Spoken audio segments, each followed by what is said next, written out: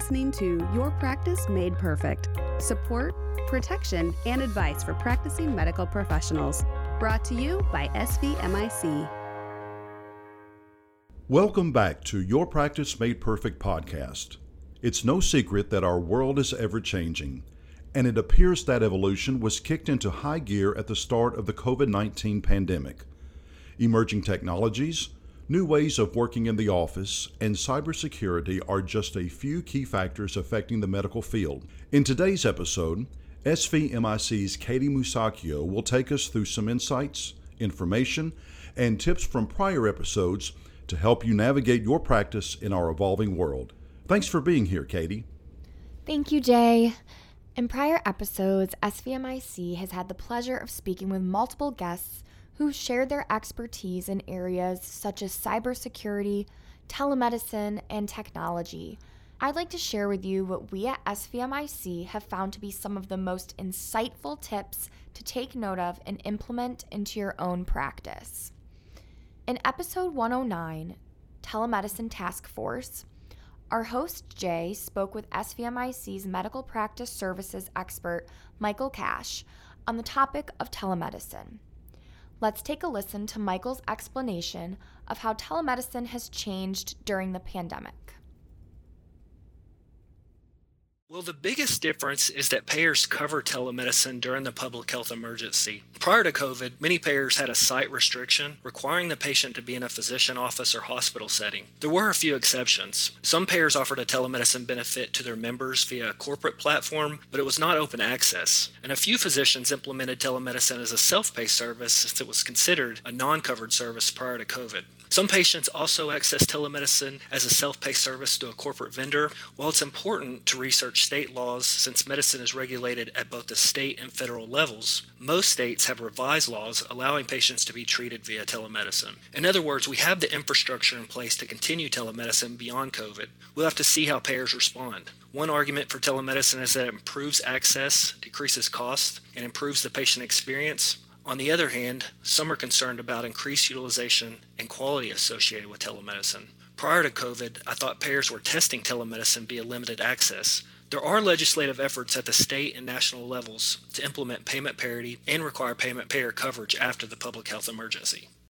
Another thing, providing care across state lines is another issue. Many states require the physician to be licensed in the state where the patient is located at the time of service. During the public health emergency, many states have implemented a temporary waiver, allowing physicians to treat patients in other states. However, many states still require the physician to submit a temporary application. The Federation of State Medical Boards lists the requirements for each state during the COVID emergency. Malpractice coverage is another issue to consider. Currently, there's very little claims history to write premiums for telemedicine. SVMIC covers telemedicine under the physician's existing policy and coverage area. We encourage physicians to notify us if they're seeing patients in other states to make sure that they're covered in that state. Other malpractice carriers may have a separate policy for telemedicine or may have limitations on the telemedicine modalities, advanced practitioner supervision, or scope of service. Furthermore, laws regarding the standard of care may be different across state lines. Some states adopt a national standard, other states have a regional standard.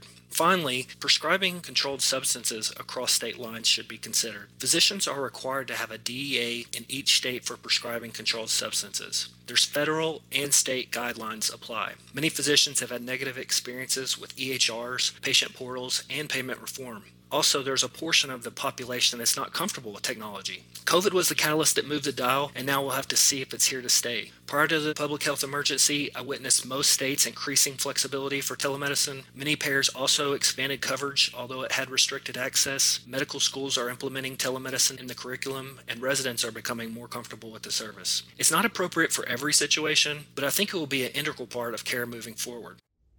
It will be interesting to see how things continue to evolve with telemedicine as we hopefully move out of the pandemic.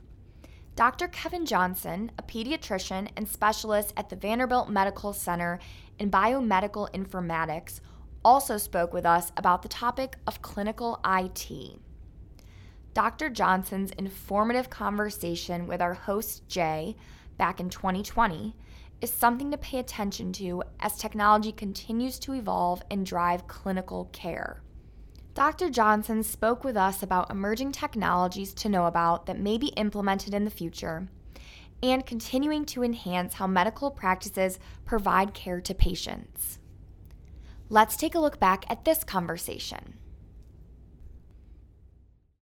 Atul Gawande, in his most recent story, Why Doctors Hate Computers, talked about the fact that the fastest growing group of users of the electronic health record are actually patients. And it's very true. And so with that comes the idea of digital health. Digital health is something that Eric Topol and a lot of other people have written about. I've done a little bit of work in that space through Robert Wood Johnson funding years ago. And that's become the other really pressing issue is how do we take and democratize access to the data so that we can have appropriate disruptions in the healthcare system, hopefully, aspirationally, without negatively affecting the existing healthcare system in any way that is adverse. That is actually the real challenge. And we can talk about that more if you'd like. But fundamentally, the idea that we are going to use smartphones and technologies that might attach to smartphones and portals and all of the consumer health informatics environment to move health and healthcare beyond the walls of a typical health system is one of the most current areas in the field. I think we are squarely in the kind of Gartner hype hope cycle right now, where if you follow the New York Times, 5 years ago, this was all about promise. Big data. What if we could do machine learning on these big data and reinvent the treatment of cancer or discover new medications? And all that's happening. But we are also aware now of some of the concerns of that, including the idea that some of the people who have access to those data might scare people. Patients might be afraid for their privacy when groups like Facebook or Amazon or Google or Microsoft, and I could go on, are the ones who are really leading the charge toward democratizing access to their information, using AI and prediction to possibly help patients to make better choices or help providers make better choices about the way to care for groups of patients. Everybody's talking about AI and prediction. There's also this big concern about health equity, right? And the fact that as I sit here looking out of the building where my office is located, I'm looking at North Nashville, and I'm looking right by HCA, which is one of the largest for-profit companies for healthcare in the world. And beyond that, an environment of people who have enormous problems with data access, and realizing that this equity piece only is going to potentially get worse if we don't come up with ways to educate, to integrate this knowledge into the routine of people who are coming from all different walks of life in this country. And if we don't come up with technologies that help to capture data from all of these different walks of life so that AI and prediction is equally valid in populations that aren't just white middle-class males, but also all of the other groups whose data need to contribute to the types of AI and predictions that we're building. Dr. Johnson also touched upon the evolution of health records and the potential technological advancements to come. Medicine as we know it is a field that is thousands of years old. And really, everything that we think about with the present-day electronic health record is decades old, like 3 or 4 decades old. So it's very new. It's a very new innovation. And what I've often told my students is, imagine what a car would be like today if Mario Andretti had actually developed it. It would be really safe. It would be roll-proof. There would be no cup holders. And so there's a point where we have to say the EHR of today was developed by, geeks like me who saw major problems in patient safety and in interoperability and focused mostly on the engineering to improve safety, interoperability, the integration of clinical decision support. Even though we might be physicians, we're a different lot. We're a group of physicians who type almost as quickly as we talk. And point and click is a part of what we've been doing since we were between 2 and 5 years old for some of the newer people who are coming out. And so you wouldn't expect the first EHRs to get to this level of adoption to necessarily be as good as they should be. And they've clearly demonstrated that they're not as good as they can be. So what I think is going to happen first is feedback and response to feedback. And having had a chance to watch what the commercial vendors are researching and thinking about, especially, frankly, in areas like voice recognition or speech recognition technology as one of the newer pieces, and ways in which we can use smaller devices like mobile devices to actually run the EHR. I'm very confident that we're going to see changes in the EHR that make it more usable. Everybody knows it has to happen. There are people who believe that the commercial vendors have no interest in that particular area, and I am quite certain that is not true. Where we end up, it's kind of anybody's guess. Sort of following the model that Gibson once put out years ago, which essentially is the future is already here, it's just not evenly distributed. There are groups of people who are using the electronic health record in very different ways. Vanderbilt has had two very exciting projects. One we call Viva, which is an enhanced voice assistant, which I think revolutionizes the way we think about information retrieval. The idea being that if I can make a well-formed vocal query to the EHR, let it process the information, and then give me back a context-dependent summary. So, for example, if I'm sitting in front of a computer screen, show me a trend of data if I ask for something about the data. If I'm in my car, read back to me the trend in the data. That kind of a technology, I think, could revolutionize the searching capability of the EHR and stop a lot of what Paul Tang has called foraging that currently goes on with existing clinicians trying to find information in front of a patient in the EHR. The biggest challenge is also the challenge of data entry. And I think there's a lot of work to be done, first in the regulatory space, to take the pressure off of physicians, nurses, and advanced practice nurses in particular, to document everything that was done in a note to send to a payer to get reimbursed. My personal belief is that we need to work closely with the Health Committee to pass legislation that allows the definition of what documentation looks like to include things like the video of the visit. Once we have the ability to broaden our definition of what a documented visit looks like, we can start thinking much more creatively about what are we really trying to do with the actual ASCII-based or text-based summary of a visit.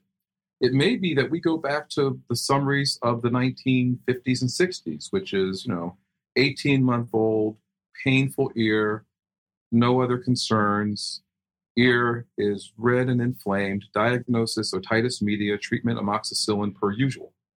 And that we then look into the EHR, which is the system of record, to see that the physician did do a review of systems, that the physician or nurse practitioner did actually prescribe a particular dose of amoxicillin with some frequency and some duration and some comments, et cetera, et cetera, et cetera, so that the notes can actually take on a completely different role in the world in which an EHR surrounds that note than what we think about right now.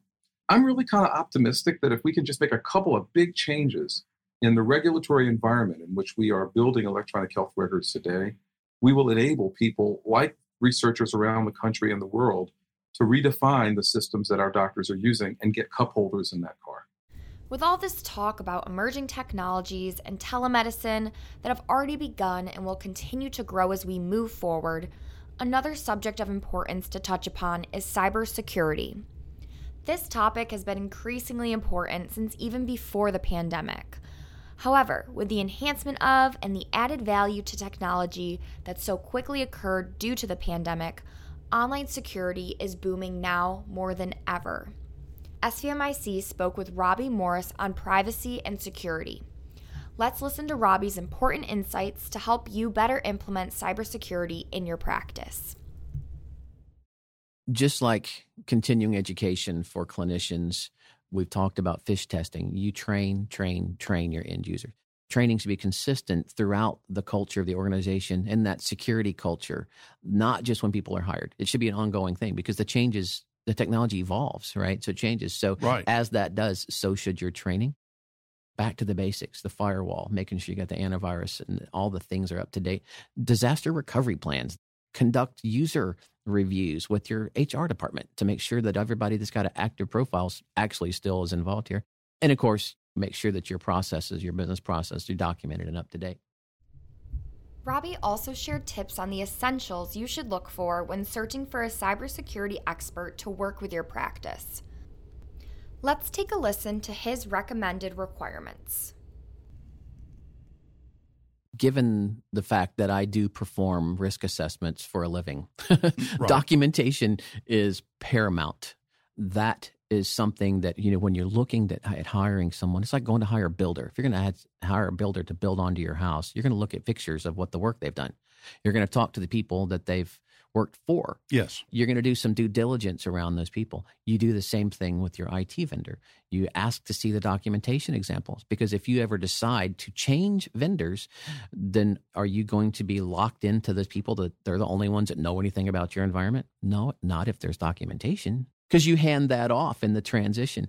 I would always recommend avoiding long-term contracts, not just in IT, but in life, whatever that is. I don't like being locked into something forever. I would absolutely talk about the IT support company's ability to be proactive, not reactive in their support. I would also say experience in the same industry, because if you don't understand the challenges that come with being in the healthcare environment, then maybe you don't understand the actual, enormity of the job that you've got and the importance of that. I would absolutely make sure they've got cybersecurity expertise, because if they don't have some degree of security services that they offer, then you're not hiring the right people. I've mentioned training. I've mentioned performing SRAs. Those are huge things. I would identify in any given environment, whether it's 10 users or 100 users, identify the user population and the risk levels of the people that are using devices. Again, if you're only connecting with an Android or an iPhone, you don't have the logs that you should have like you would on a Windows machine. So that's a higher risk because you can't look at logs. So I would identify the user population in my environment that has the highest risk of unauthorized access. Absolutely use complex passwords and change them often, because there are really easy programs to use that can guess your password. Literally. Again, training end users, because they are your first line of defense, and people do make mistakes and people do overlook things. Understanding what your environment looks like at a high level, identifying folks and taking the steps necessary to, help keep everybody safe. Thank you for listening to me walk you through another cluster of past episodes today regarding the many insights of wonderful experts and physicians who we've had on our podcast. Thank you, Katie, for leading us through these evolving topics that affect the medical profession. We hope this recap of information on cybersecurity and the evolving technological landscape can help you navigate as we head toward a post-pandemic era. You can find links to the full episodes we touched upon today in the show notes. We at SVMIC strive to assist our members in any way we can, and we hope these tips and insights can contribute to your success moving forward.